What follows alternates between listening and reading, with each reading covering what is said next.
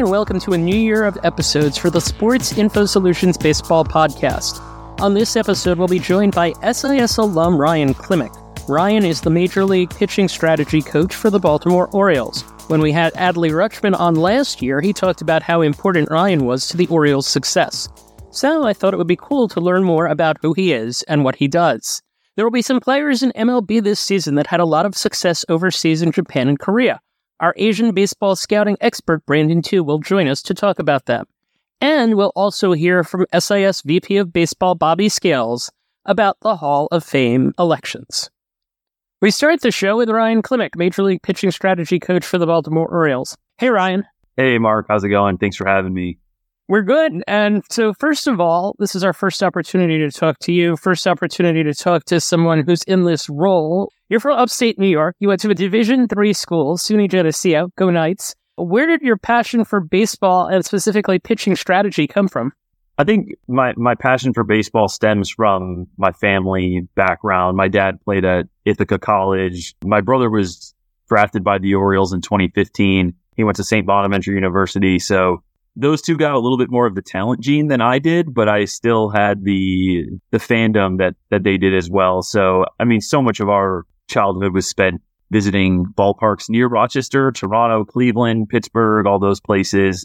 So when I got to college, decided to major in math and initially wanted to be a math teacher, but I decided that there's another side of baseball that I'm really interested in, and it was more on the analytical side. So it's kind of where the passion stems from, kind of how I got into the industry a little bit in the college years. The pitching strategy side, that was really kind of by chance. When Brandon Hyde got brought on, we kind of divided the advanced scouting department into run creation and run prevention, and just so happened that I was on the run prevention side and kind of made that the main focus of all my energy and passion and took me in this direction.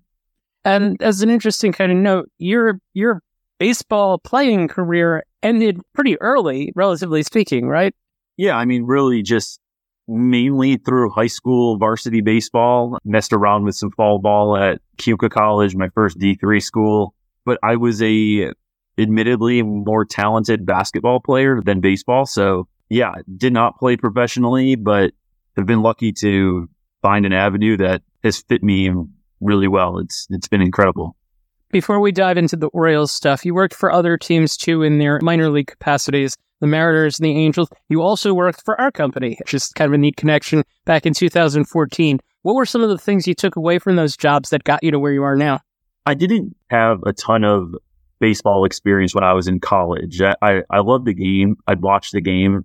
I majored in that, but I really did not have a ton on my resume that could support me getting a job with a Major League Baseball team. So I saw your guys' company looking for video scouts, and it was really a great fit. Kind of helped me get my feet in the door of just kind of the data and science behind the game. I watched a ton of baseball that summer, multiple games a day, but I remember those days really fondly, and just being exposed to the data side of things, as well as just watching baseball every single day, really familiarizing yourself with the league.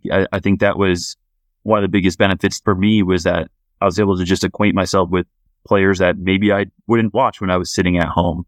What did you get out of working with the Mariners and the Angels?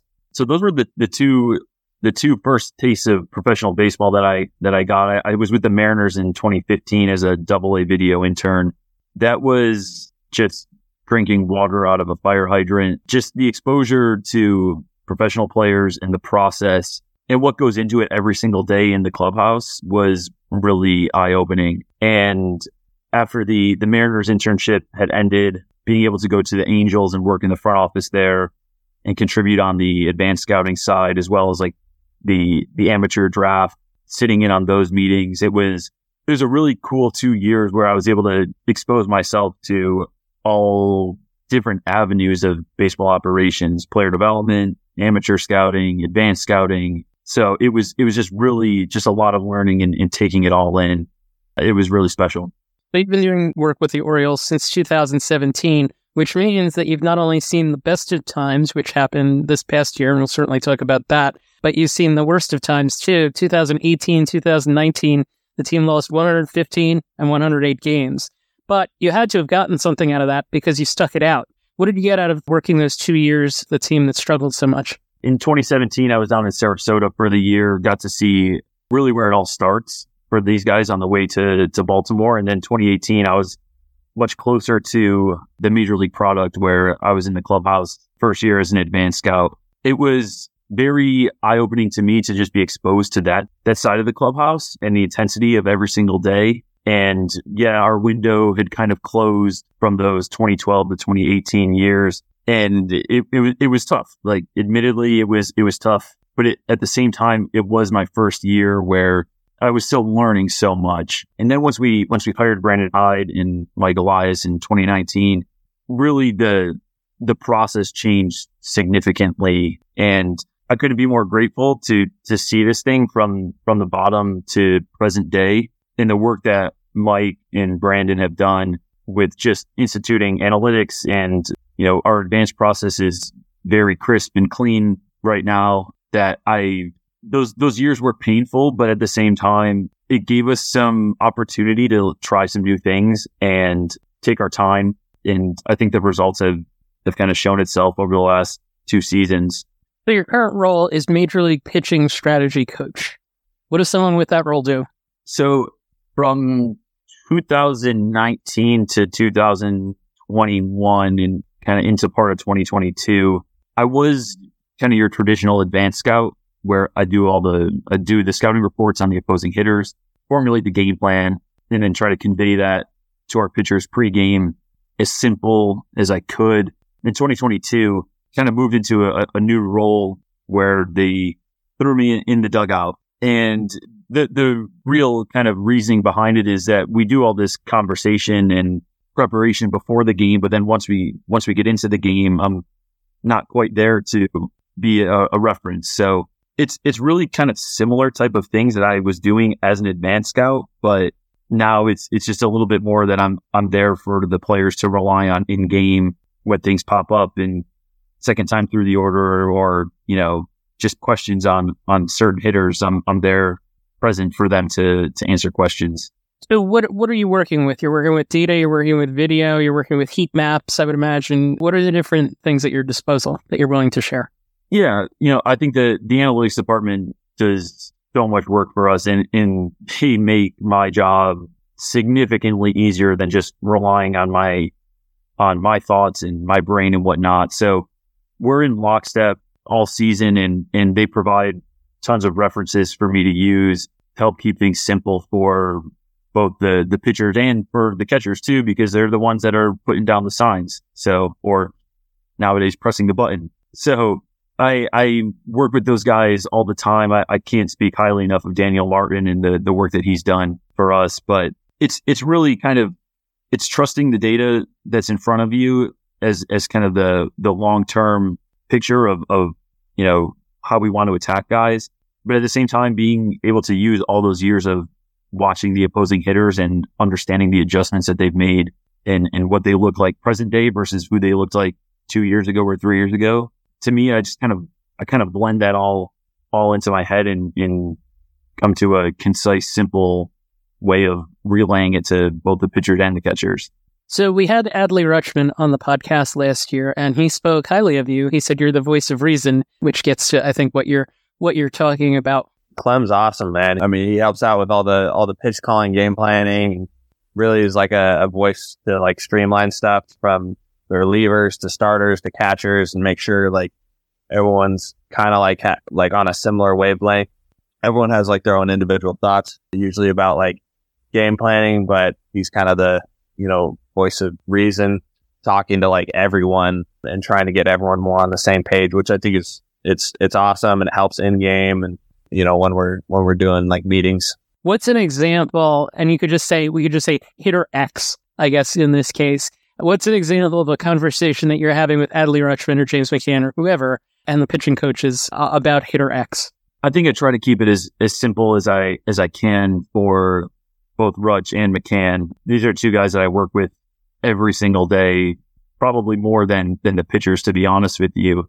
And just try to keep it simple for them, because I know that those guys have a lot going through their head during the game. They've got to call the pitches and still play defense and still hit.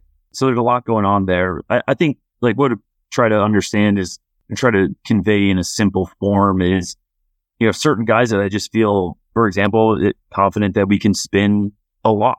And I think at times there might be a human instinct to maybe deviate from a plan and whatnot, but it's really trusting the work that we've done going into the game, identifying the weakness of the hitter and sticking to that plan unless there's really good reason to deviate from it. How receptive were players to you when you first started essentially in a role like this? It's a good question. There's something that I can never change is that I never played in the big leagues or never played in the minor leagues. It's just kind of, that's my background and it kind of is what it is. And I acknowledge that there's an experience part of the playing side that I'll never be able to replace. But I've been in the clubhouse for quite a while now, since 2018. And I think that, as long as if you come prepared and you're knowledgeable about the work that you've done, you'll gain the respect and the attention of others. So that's really what I've had to do, is to just control what I can control. And that is to put in the effort every day and to know these teams and what our game plan is as well as I possibly can. And then over time, those things, you gain trust with people. So that's kind of where we are now, where I'm humbled and so grateful to be able to kind of have this role with the lack of playing experience that I have, and be able to have these guys respect me and the work that I do and what I can bring to helping us try to win a game that night. Take a pitcher as an example, and you mentioned that you work more closely with the catchers, but when someone like Kyle Bradish pitches, now when you're game planning for him and you're trying to create something and you're looking at the opposing lineup, he had an interesting season in that he wasn't necessarily thought of as an ace caliber pitcher at the start of the season, but by the end of the season, he had gotten pretty close to that level. And his usage changed 22 to 23, more sinkers, a number of things changed with how he pitched. How did your game plan for him at game to game evolve as you discovered things about how good he could be? We treat every pitcher differently because they are all different. So the main thing that we want to make sure of, beyond getting too sophisticated or too in depth with creating a game plan, is that the pitchers are using their strengths in what they do well. And I think that, it kind of towards the end of 2022, Kyle was messing around with the sinker a bit, and we saw it kind of get into the mix a bit more heavily in 23. And it's pretty publicly, known that he can really spin it in two different ways. So sometimes it's really just being able to recognize what these guys do really well. And to Kyle's credit, he was able to really kind of hone in on the command of both the two seam and his breaking balls, that it gave us options for how we want to use these pitches, and kind of the confidence and conviction that he could have throwing them in certain counts that he might have been uncomfortable throwing them beforehand. So, I think for my job, it's important to understand what the pitcher does well, and that we want to use that. We might turn some knobs here and there depending on the hitter of how many, breaking balls he sees versus fastballs or changeups. But a lot of it was Kyle being able to really command those pitches and comfortable using them in spots he might not have been ready to use them in his first season. A lot like you're playing chess when you're in the dugout a little bit. Is that what it is? A bit. Yeah. I think that we're pretty scientific in the way that we do things, but at the same time, I do think that there's, a piece of it where it's still a game and you might have to make some adjustments as you gather more information. But that's kind of the reason why I got into this. And I never imagined myself being in a major league dugout. That was never, in my career plan when I left SIS, but it's been pretty unbelievable to see it play out in this form, where I do feel like I'm using kind of the analytical side of my brain and the math background. And at the same time, still recognizing that it's a game and being able to put all those years of watching video to use as well. Three quick things to finish here. What's your best I was in the dugout story from last year? Did someone run over you trying to get your foul ball? Anything crazy happen? best dugout story. I'm going to be honest. Sometimes those balls are hit so hard at the dugout that, it's terrifying. Yeah. Especially when I'm standing there with no glove or any protection besides a piece of paper in my hand. Yeah. I think that like when those guys started to do the sprinkler that became viral, when extra base hit for our guys, that was pretty funny to be a part of, or to witness the first few times that it happened. It was a great celebration. It was super fun. And my goodness, did it catch on with multiple facets, even the implementation of the bird bath in the outfield. Like it really caught on. So that was cool to be a part of and see that happen the first time.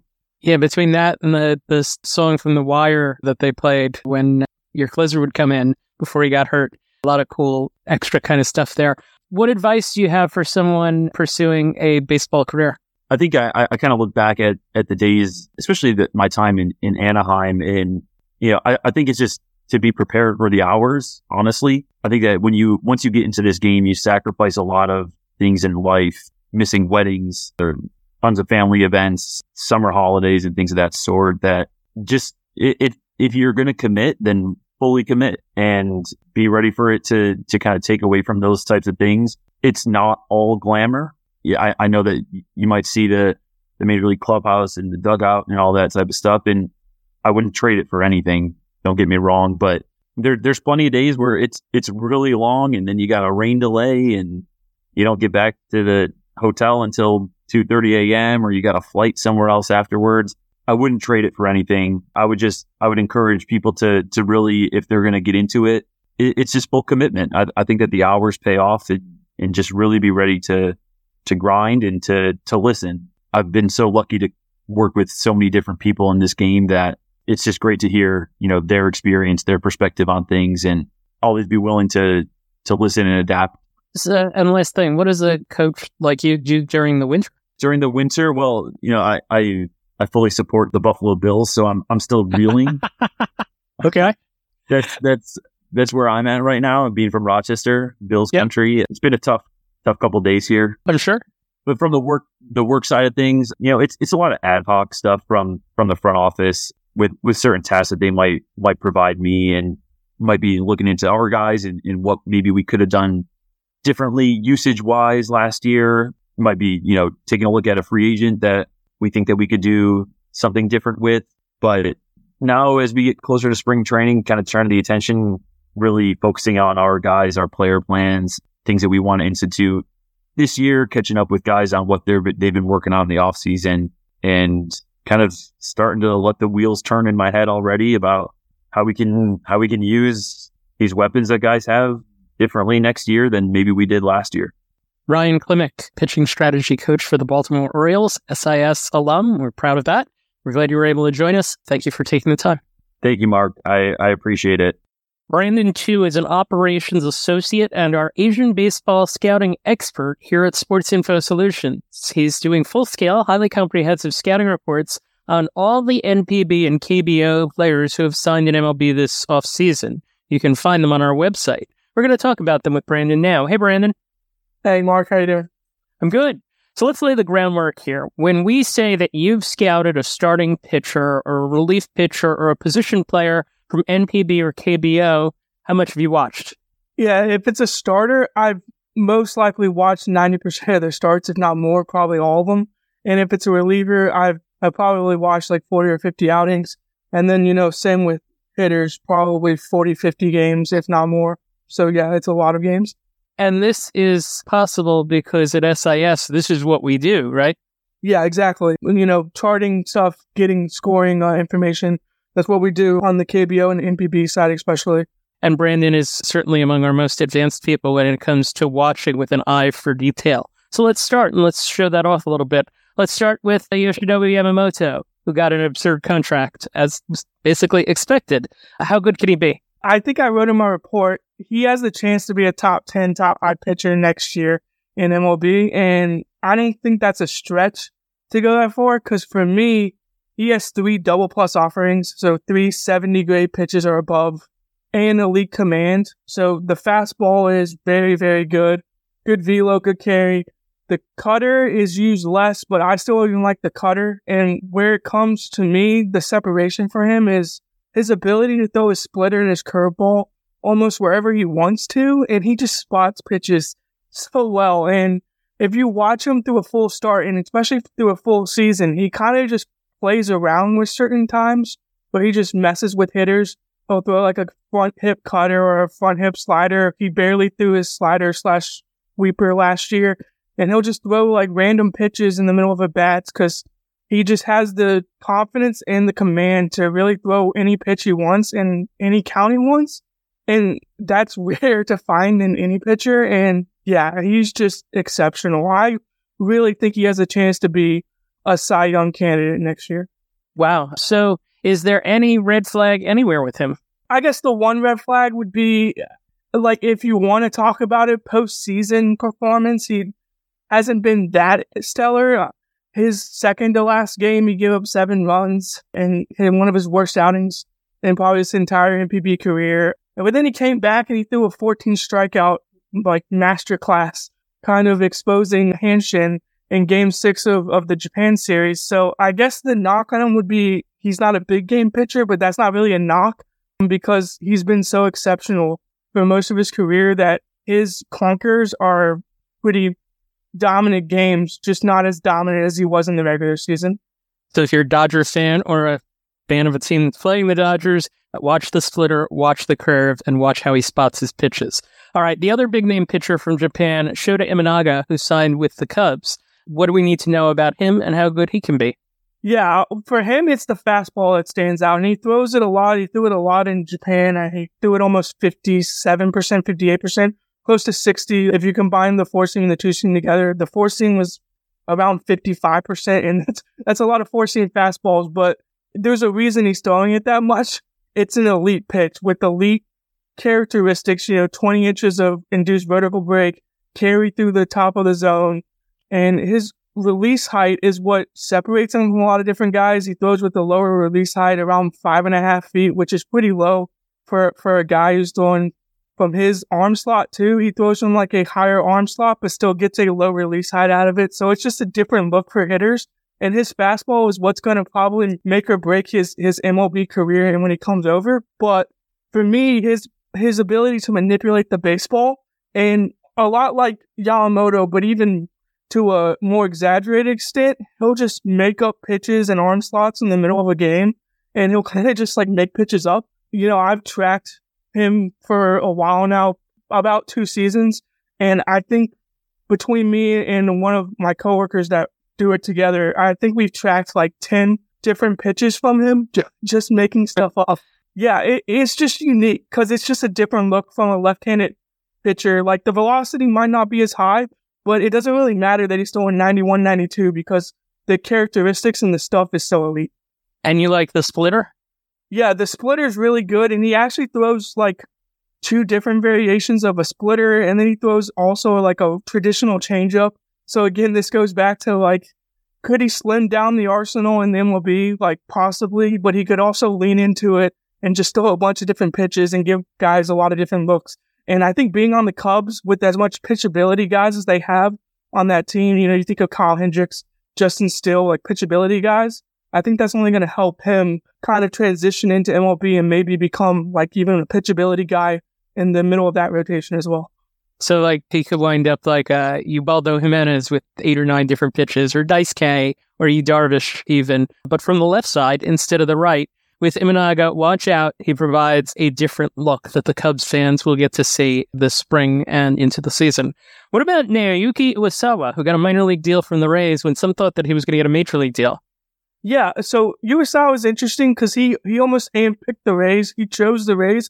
He had a lot of different offers out there, and it's rumored that he had major league offers out there with more guaranteed money, and he chose to kind of go with the Rays because of the Rays' magic behind turning pitchers into really good MLB pitchers. So I'm all for Iwasawa going to the Rays. I kind of projected it as more like a swingman in MLB with enough durability and control to be given a shot at the back of the rotation. But with the Rays, I think he might be able to clean up his breaking balls, get him a little bit tighter, maybe even throw the sweeper a little bit harder. He doesn't throw as hard either. He throws about 90, 91.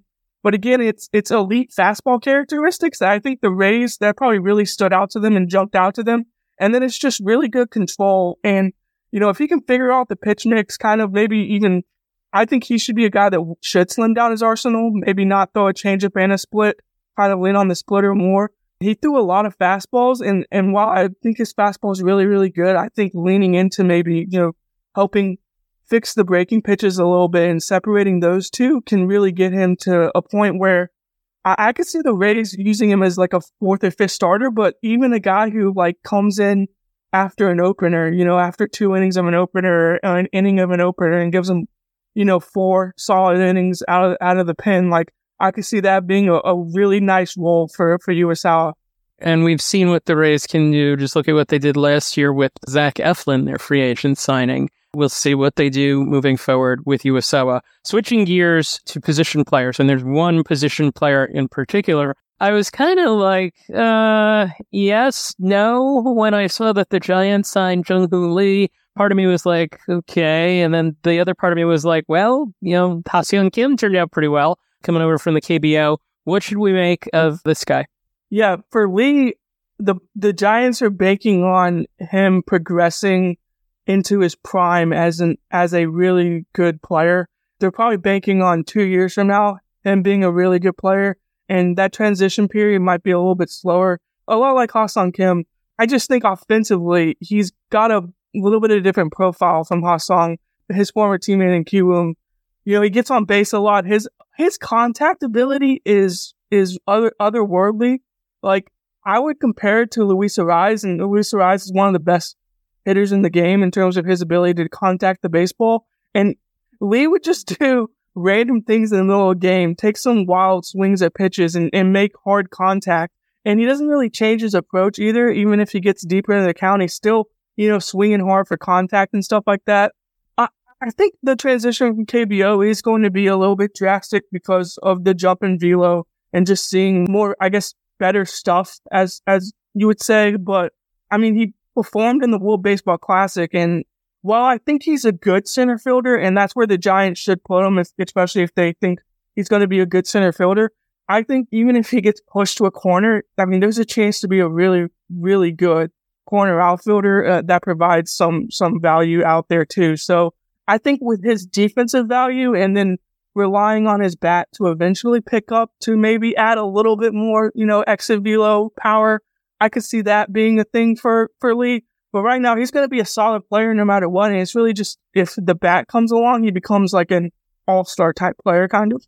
We'll see what he converts from. He was a 340 career hitter during his time in Korea. In your scouting report, you said Lee should turn into a solid to above average player with upside a la Jeff McNeil if he hits for more power. And if you get the good version of Jeff McNeil combined with what you said with the plate discipline that Lee has, you're getting a very, very good player.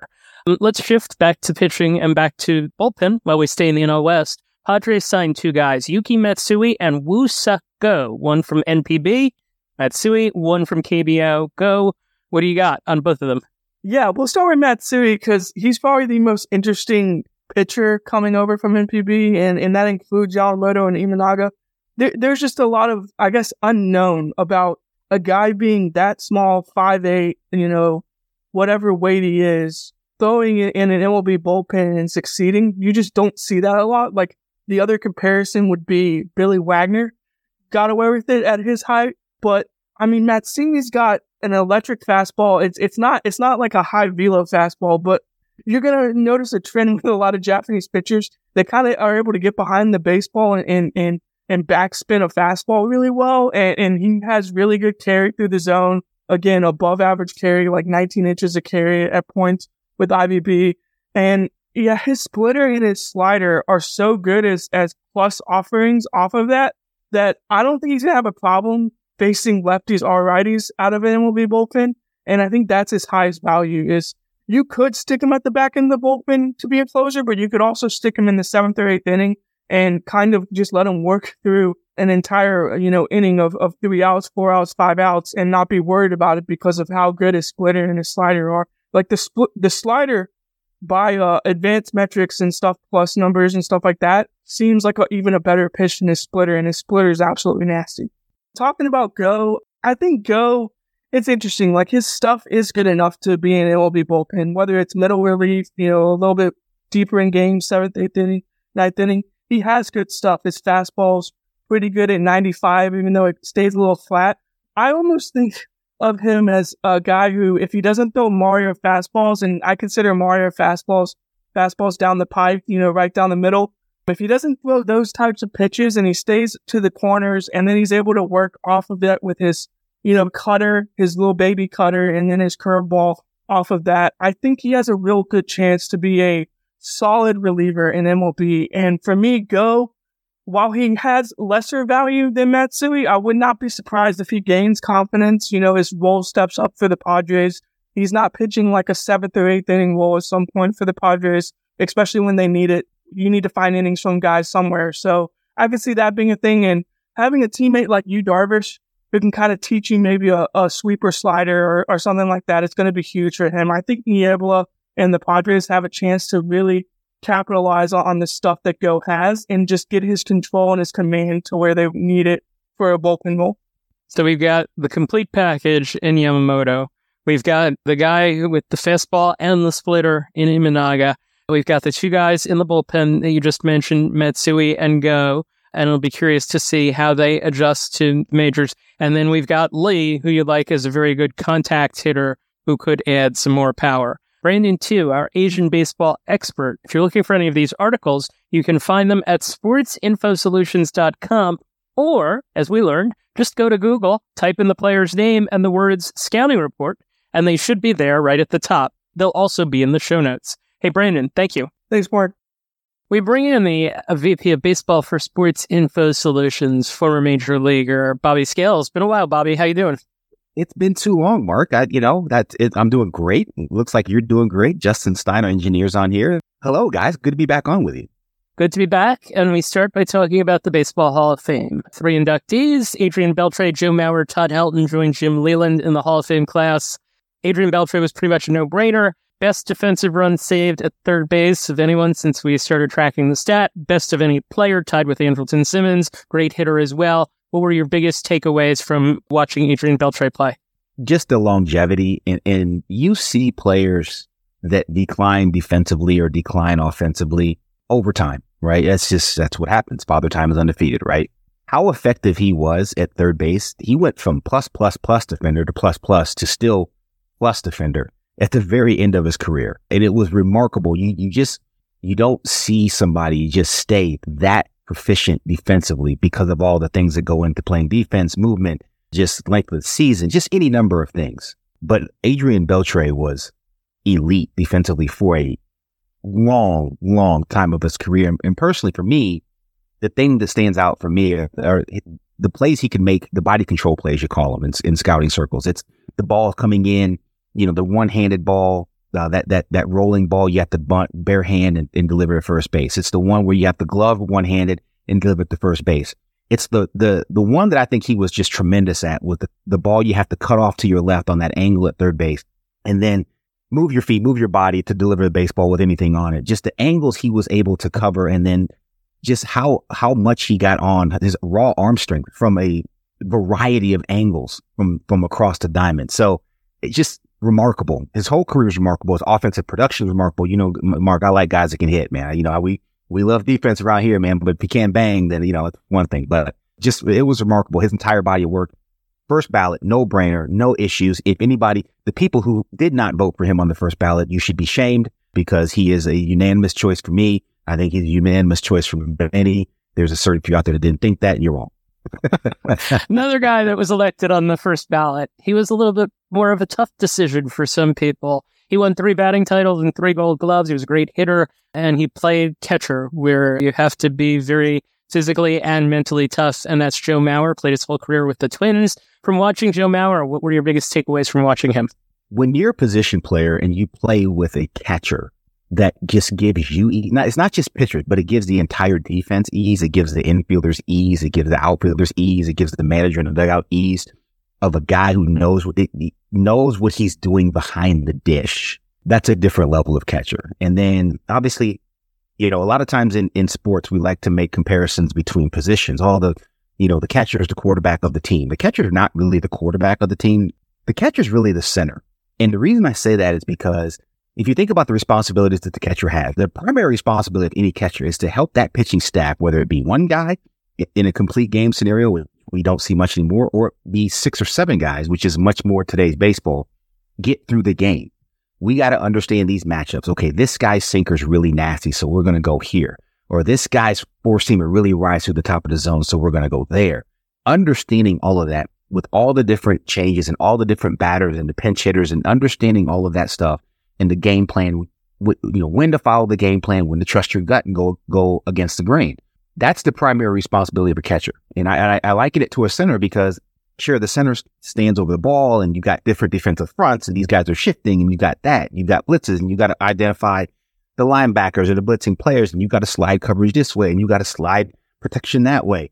That's why I look at the catcher being the center. And the final parallel there is such an unsung position. And when you find a great one, they stick out because they're so good at it. The Jeff Saturdays of the world, the Jason Kelce's of the world, the Mike Webster go way back in the day. Those guys, the Dwight Stevenson from the Dolphins way back when, right? Those guys stick out and they're Hall of Famers.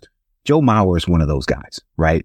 Then if you layer what he was able to do defensively and commanding the game from that position, but then what he's able to do with the bat, it was special. He wasn't a power guy and it wasn't his game. And I think he was wise to just be who he was. Hit the 28 homers in 09, won the MVP, yes, but just so proficient in the box, always put a good at bat together, never looked like a guy like he was ever fooled on a pitch. He was just so proficient in the batter's box, handled right and left-handed pitching. It was just, he's a Hall of Famer. That's what Hall of Famers do. And that's why it's special to get in. Other parallel between a center and a catcher, it's a physically uncomfortable position. Oh, absolutely. Sure. Yep. And Joe Mauer moved to first base later in his career. Another first baseman that got into the Hall of Fame, Todd Helton. Took him a little while. Great hitter. We've seen the perception of things related to the Colorado Rockies change. He's a lifetime Colorado Rocky, also a Gold Glove winner. What are your recollections of watching him? Just, he looked like a dude. He's one of those guys when he's walking to the plate, it looked like he was going to be a double R homer. Every at bat. Just scary. Handled every pitch in the zone. I mean, breaking pitches, heaters. And I'm so glad that people just saw through the nonsense that was the Colorado factor. Just do it. Not even a deep dive. Just peel back a couple layers and see what he did at other ballparks. See what he did on the road. I mean, come on. The guy was an absolute rake, and he instilled fear in established pitchers. I like that you said that he looked like a double. I think that's a good way to describe it. He looked like a double when he came to the plate. And then there's another guy that kind of fits. I think Gary Sheffield looked like a hard-hit ball every time he came to the plate. Coaches moved back. He didn't get in. He didn't get in on the 10th try. What's your perspective on Gary Sheffield as it relates to the Hall of Fame? They got it wrong. That's my perspective. Gary Sheffield's a Hall of Famer. I think what Gary Sheffield is suffering from, this is my opinion and my opinion alone. I think he was a man who was going to say what he had to say. If you didn't like what he had to say, he didn't much care. Now, I'm sure that there were some times where he rubbed beat reporters and other members of the media their own way. And he didn't care about that.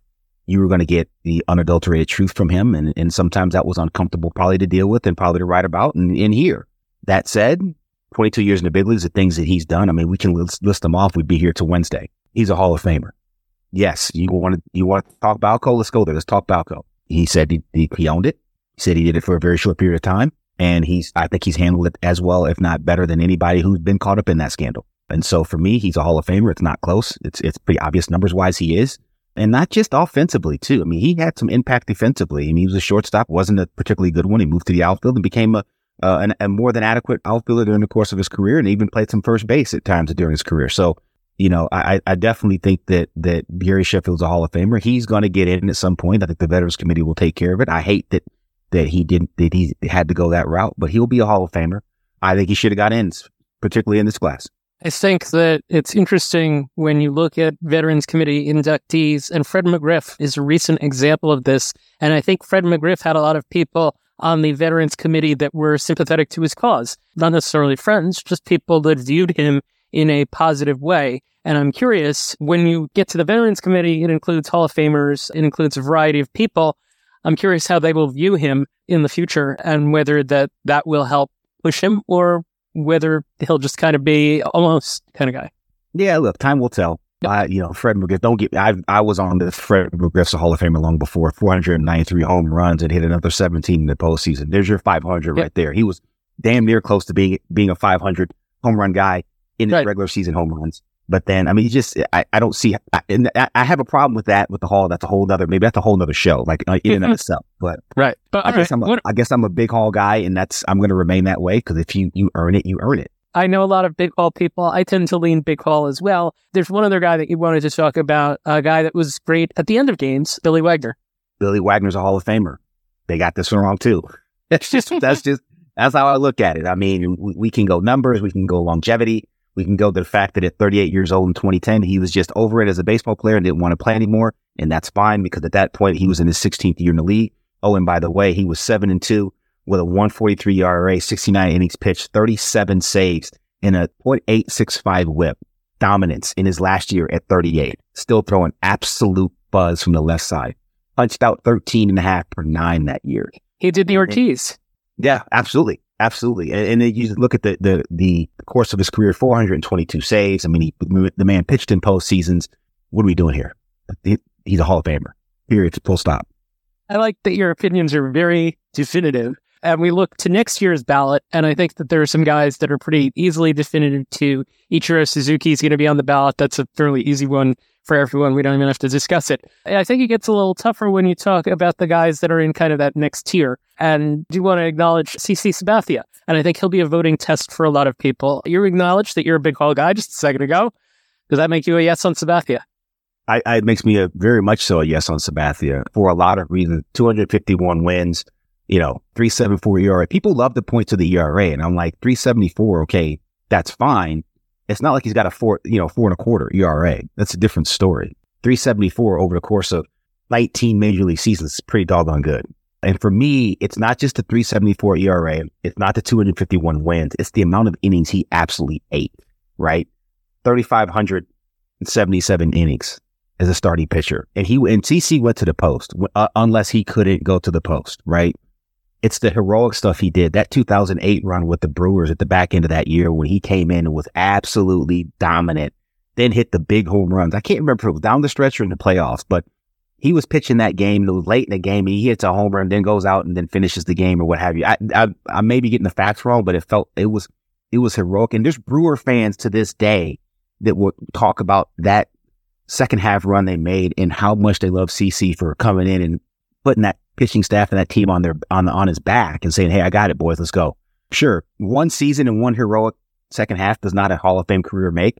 But if you look at the rest of his career, I think it absolutely warrants Hall of Fame. Is it first ballot? I don't know. What I do know is he should end up in the Hall of Fame. CC Sabathia will be a very interesting candidate heading into the next Hall of Fame balloting. This year's Hall of Fame balloting complete. We will be looking forward to next baseball season, the one that's coming up this year, on our next episode. Bobby, good to talk to you. We'll catch up with you down the road. Always a pleasure, Mark. And this wraps up our episode for this month. A reminder that you can find our articles online at sportsinfosolutions.com and fieldingbible.com, as well as in the show notes. Follow us on Twitter at SIS_baseball. Our next episode will be in February. We'll start looking ahead to 2024. It's also Black History Month. We always like to touch on that. For Ryan Klimek, Brandon Tu, Bobby Scales, and our producer Justin Stein, thank you for listening to the Sports Info Solutions Baseball Podcast. I'm Mark Simon. Thank you for tuning in to the SIS Baseball Podcast. If you like the show, please rate and review us on iTunes. If you have any questions, email the show at mark@sportsinfosolutions.com or tweet us at sportsinfo_SIS.